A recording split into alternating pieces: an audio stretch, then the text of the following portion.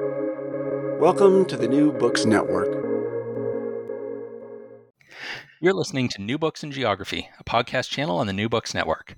I'm your host for today, Stentor Danielson, from the Department of Geography, Geology, and the Environment at Slippery Rock University. Today, I'll be talking to the editors of Environmental Justice in the Anthropocene, From Unjust Presents to Just Futures, published this year by Routledge. Joining me today are Stacia Ryder, Catherine Powlin, and Melinda Laituri. Also editors of the book who weren't able to be with us are Stephanie Malin, Joshua Spica, and Demetris Stevas. Welcome to the show. Thank you. Why don't you each tell our listeners a bit about your background and how you came to write this book? Yeah, I'm Stacia Ryder, and I was a PhD student in the sociology department at Colorado State University. I'm now a postdoc at the University of Exeter.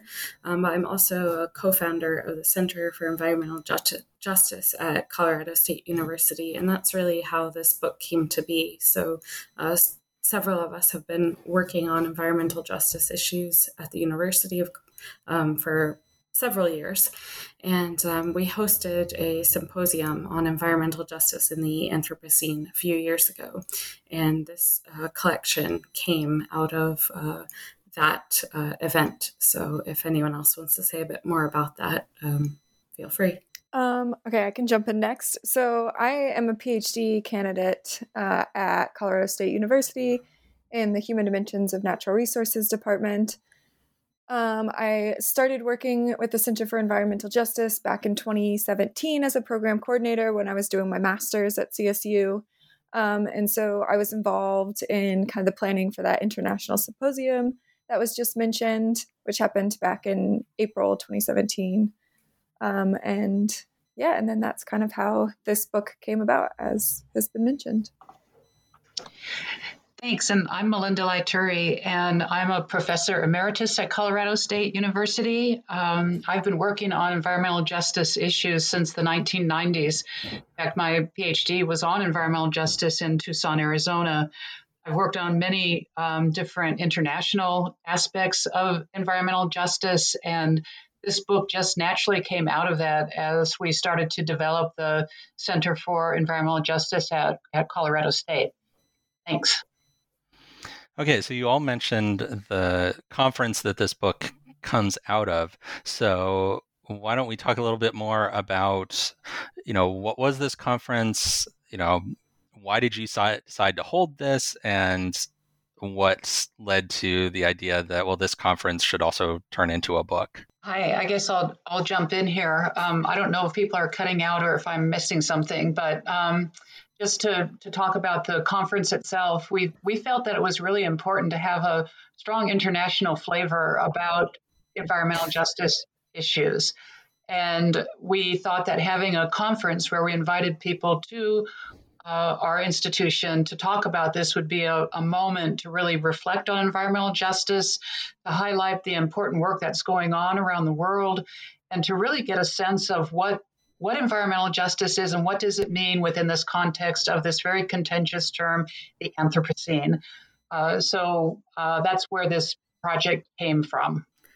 Okay, so you mentioned the Anthropocene as a contentious term, and that was actually where I wanted to go next. So could you tell us a bit about the debate that has been going on about the term the Anthropocene basically ever since it was coined, and then how your book fits into that debate and kind of where you're positioned relative to the different arguments that get made about this term, the Anthropocene.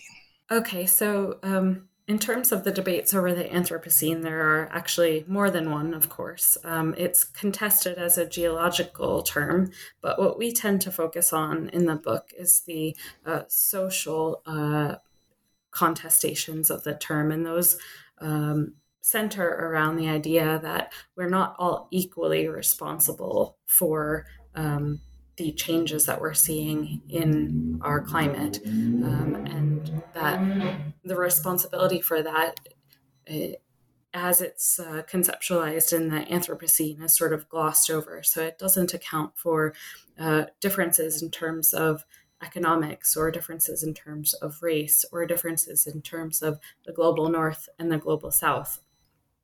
And so there have been other conceptualizations like the Plantationocene, the Capitalocene, or I'm not sure I can pronounce it correctly, but Donna Haraway does a take on it as well.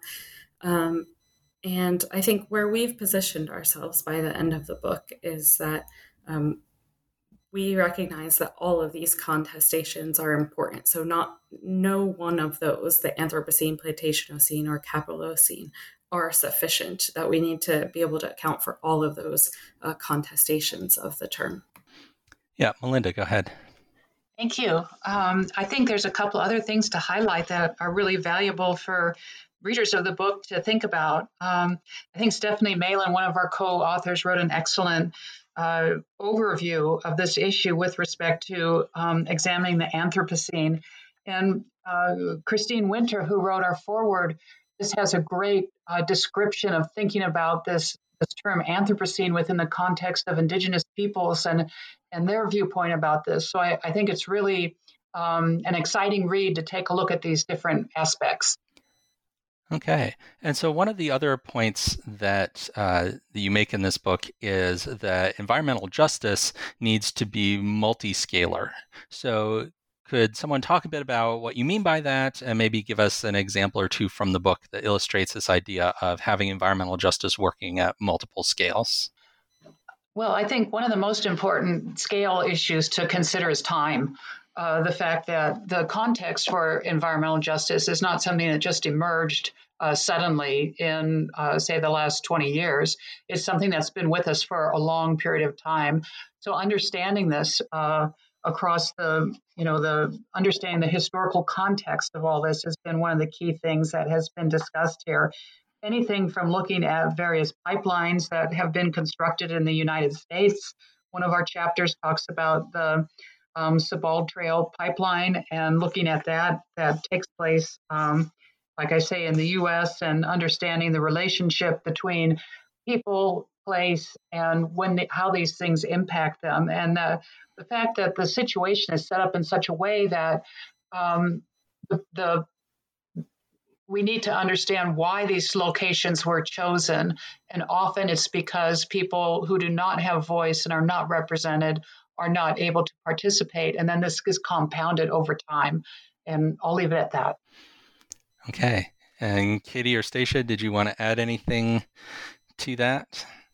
No, I think that's a pretty good overview, both on kind of the contestation of the Anthropocene and also kind of issues being multi-scalar. I think, yeah, like as Melinda has mentioned, I think additionally we talk about, I know in some of my chapters, we talk about how action needs to happen at the local and national and international level in terms of policy. I can think of a couple chapters that were talking about climate justice issues and how climate justice movements kind of happen at those different levels, both working within kind of those frontline communities as well as these big convergent international climate justice spaces. Okay, and then picking up on the idea that Melinda mentioned about the historical context in time, there's also kind of a future time that you talk about in the book, and you've got the sections of the book are kind of organized so that you go from the thinking on the Anthropocene to environmental justice as spatial justice, and then you have just transitions, and then the last section is just futures. So how do you see the future of environmental justice and the future that environmental justice can create for us? I'll start. I think that the future of environmental justice is fraught. And I think that we need to really be mindful of the various forces that are at play right now. When we look to the future, we must be creative. We must be thinking about very innovative ways to address the profound inequities that exist around the world, particularly after having experienced the year of the pandemic. And as we continue to emerge from the pandemic, whatever that might mean. So I think that the future is something for us to really embrace in a way where we as Katie mentioned, we are active, and we think of the ways that we can give voice to those who have not had their voices heard before or as clearly as they must be heard, and think about innovative strategies for trying to make these things happen. Okay, and it looks like Stacia's internet connection has died here, so hopefully she'll be able to rejoin us as we continue the interview. But just continuing on talking with Melinda and Katie, the next question that I had is, so this book has 6 editors, 3 of which were able to be with us today, and that's, on the high side as edited books go. So I'm interested in how you organize the works, both in terms of like the practical aspects of keeping the project moving, but then also in terms of the intellectual side of bringing together the different perspectives that the 6 of you were each bringing to this project. That's such a great question, Stentor. And I'll start with it and then pass it off to Katie. And the only reason I'm starting is because I'm this professor emeritus on this, and I have felt so fortunate to be able to work with younger, early career people to get something like this out into the literature. So that was really rewarding for me. The entire life of this project was quite extensive because it really started with this conference. So all of the intellectual planning that went into that conference, we were all party to, and we all took different responsibilities throughout the life of the conference to writing the book. So early on, some of us were more involved in planning the conference and getting invitations out and scheduling that. And then as we morphed into working on the book, some of us worked more on the proposal itself and getting that submitted to the publisher. And then the actual shepherding of all of the chapters through that process, was a different set of us who kind of shepherded us that through. So we felt it was really important to be inclusive of all of us as we all participate in different ways throughout the lifetime of this project. So it's really exciting to see it come to fruition. And I'll see if Stacia's back on or Katie wants to comment. Yeah, I agree with all of that, and would just add one more thing. It was 6 was a lot, but I think it was really helpful in terms of getting this edited volume together when we have so many authors from so many different disciplines, and environmental justice just crosses a wide span of research and studies. And so it was great that we had so many different editors with different backgrounds and coming from sociology or political science or geography, that we could really kind of pull on that knowledge and have what I feel is a really well-rounded and kind of wide-spanning environmental justice edited volume. Yeah, and I think that's one of the nice things about this volume is that it's interdisciplinary like that, and kind of shows how environmental justice crosses over these different disciplines and gives us a way to connect with ideas and bodies of work that you might not see if you're staying within your own disciplinary trajectory or silo. So there are 23 chapters in this book, in addition to the intro and conclusion.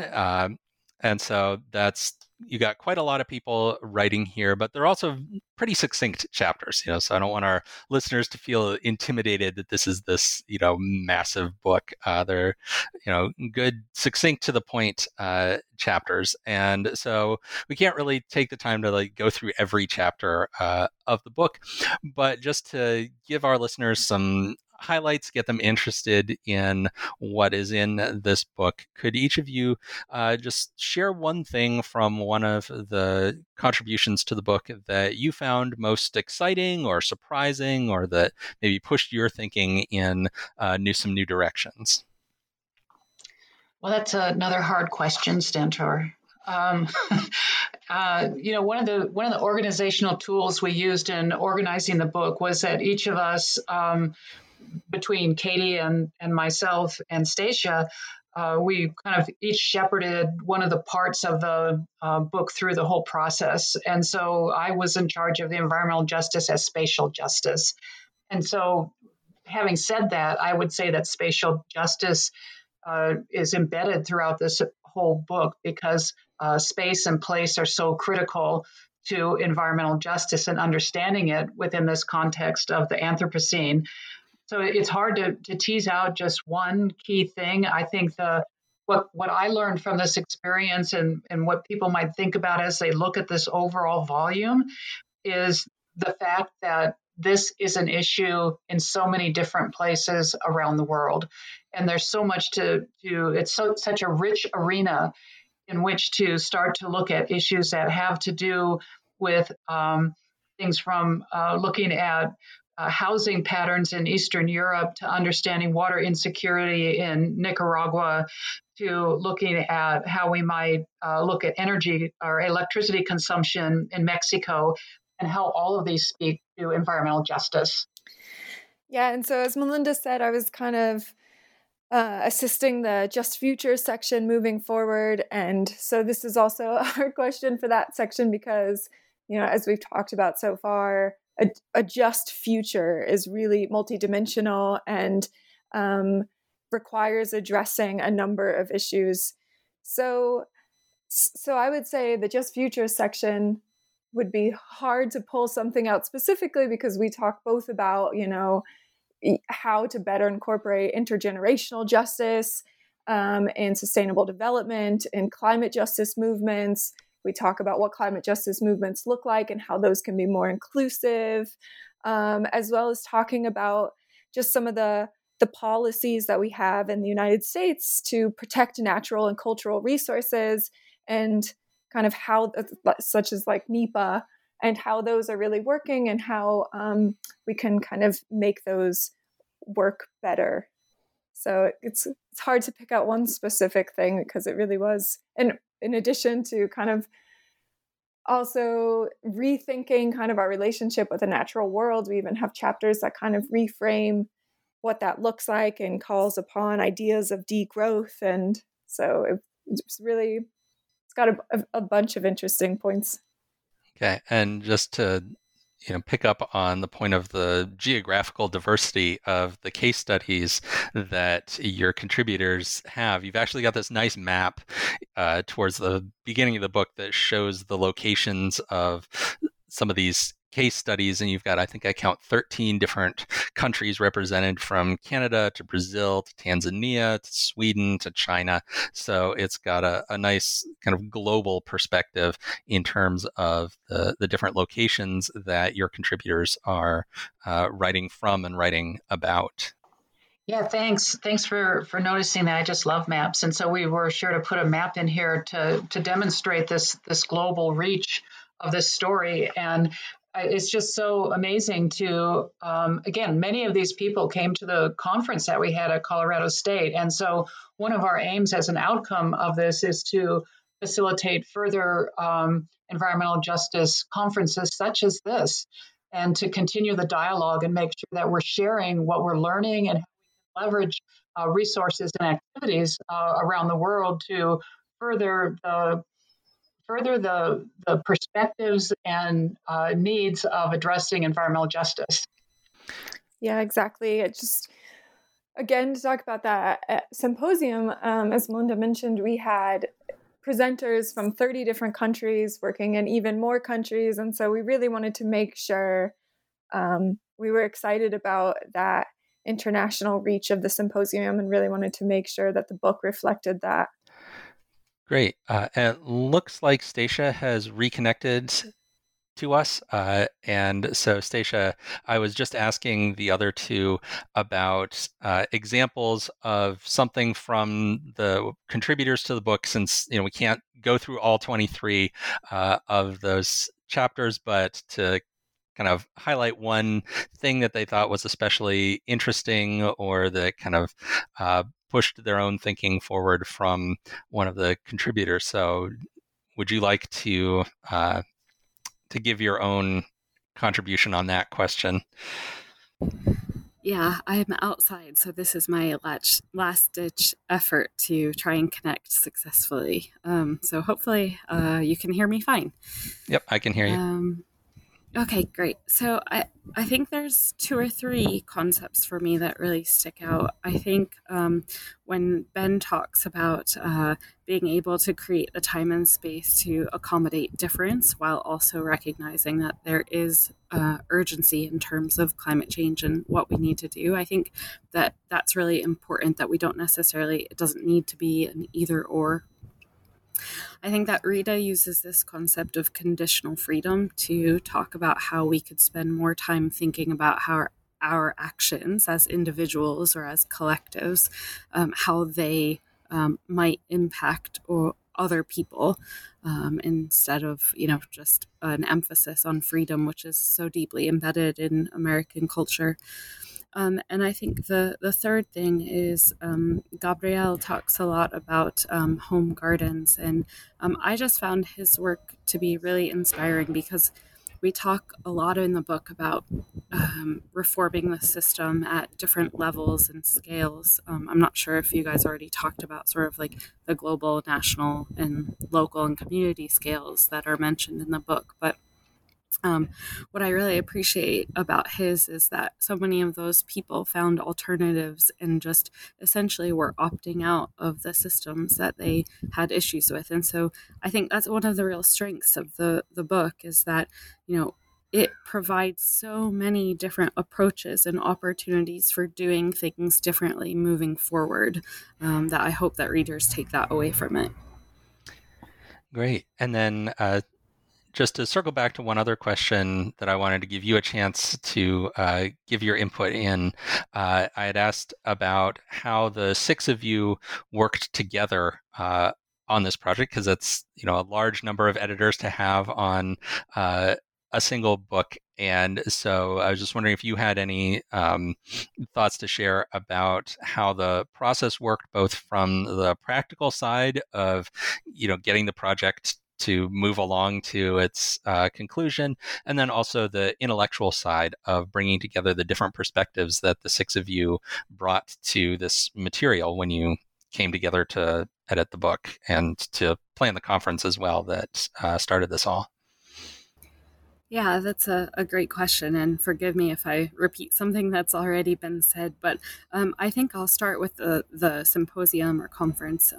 One thing that didn't get mentioned earlier is how, with both the conference and with the book, we try to practice what we're talking about. So justice is really central to how I and my co-editors, and I think the authors as well, try and operate. And so when we did the symposium, we raised a lot of money, so there was no fee to attend the conference. Meals were provided for every meal. We worked really hard to provide lodging and travel costs for a variety of different attendees. And I think that was really a great way to approach the conference and symposium, given its focus on justice. And I think when it came to editing the volume, most of us had been working together for several years, trying to turn our working group into a center. And so we really did a division of labor where Katie and Melinda and I focused a lot on the book, while Josh, Demetris, and Stephanie worked at the institutional level at CSU to move the center forward. And so I think we somewhat avoided the too many cooks because of that. But what we did do is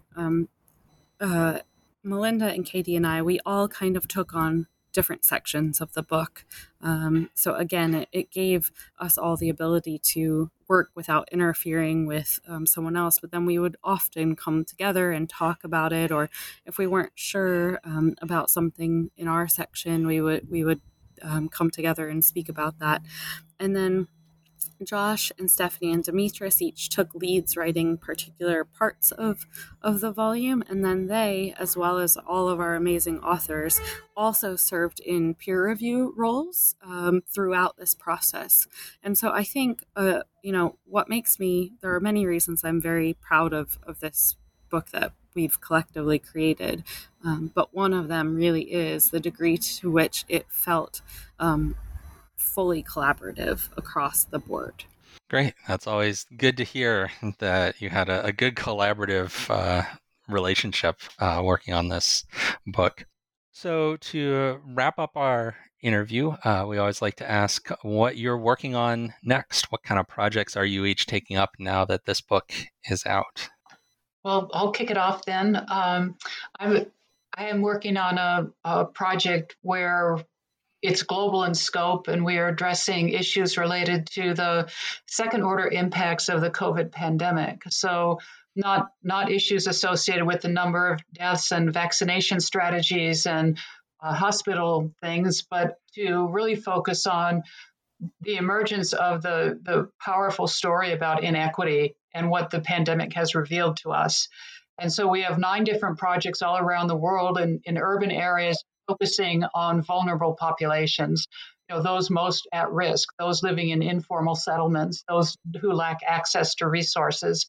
And this is a powerful environmental justice story, and it just demonstrates how important it is to address these issues. And with that, I'll pass it on. Sure. So I am, as I mentioned, still a PhD candidate at CSU. So I am still trying to complete my dissertation. I'm hoping to graduate in May.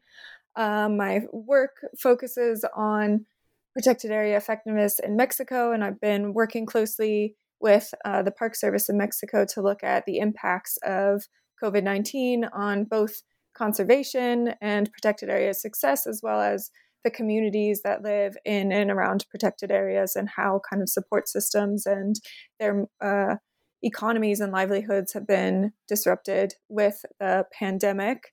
I've also been working as a contractor for the United States Geological Survey on a transboundary water governance project in the Mekong Delta region, looking at areas sensitive to water stress, and have been working on developing a decision-making tool for water managers in that region to try to avoid some of those impacts that we'll see in the future with climate change and extreme weather events changing in those regions. And as I mentioned at the beginning, I am now a postdoctoral researcher at the University of Exeter. I'm in the geography department, and the postdoc that I've been working on the last 2 years is focused on community impacts and public perceptions of shale gas projects in the UK.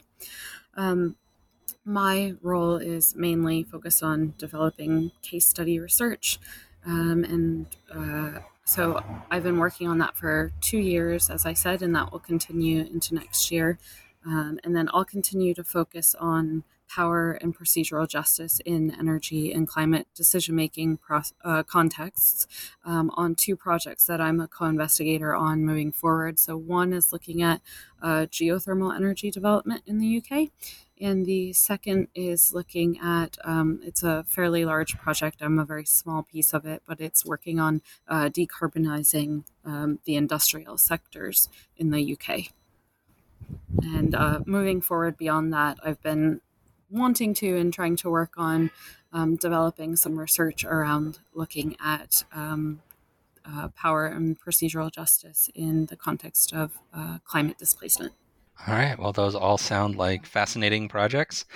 So maybe we'll have one or all of you back on the show at some point if any books come out of that.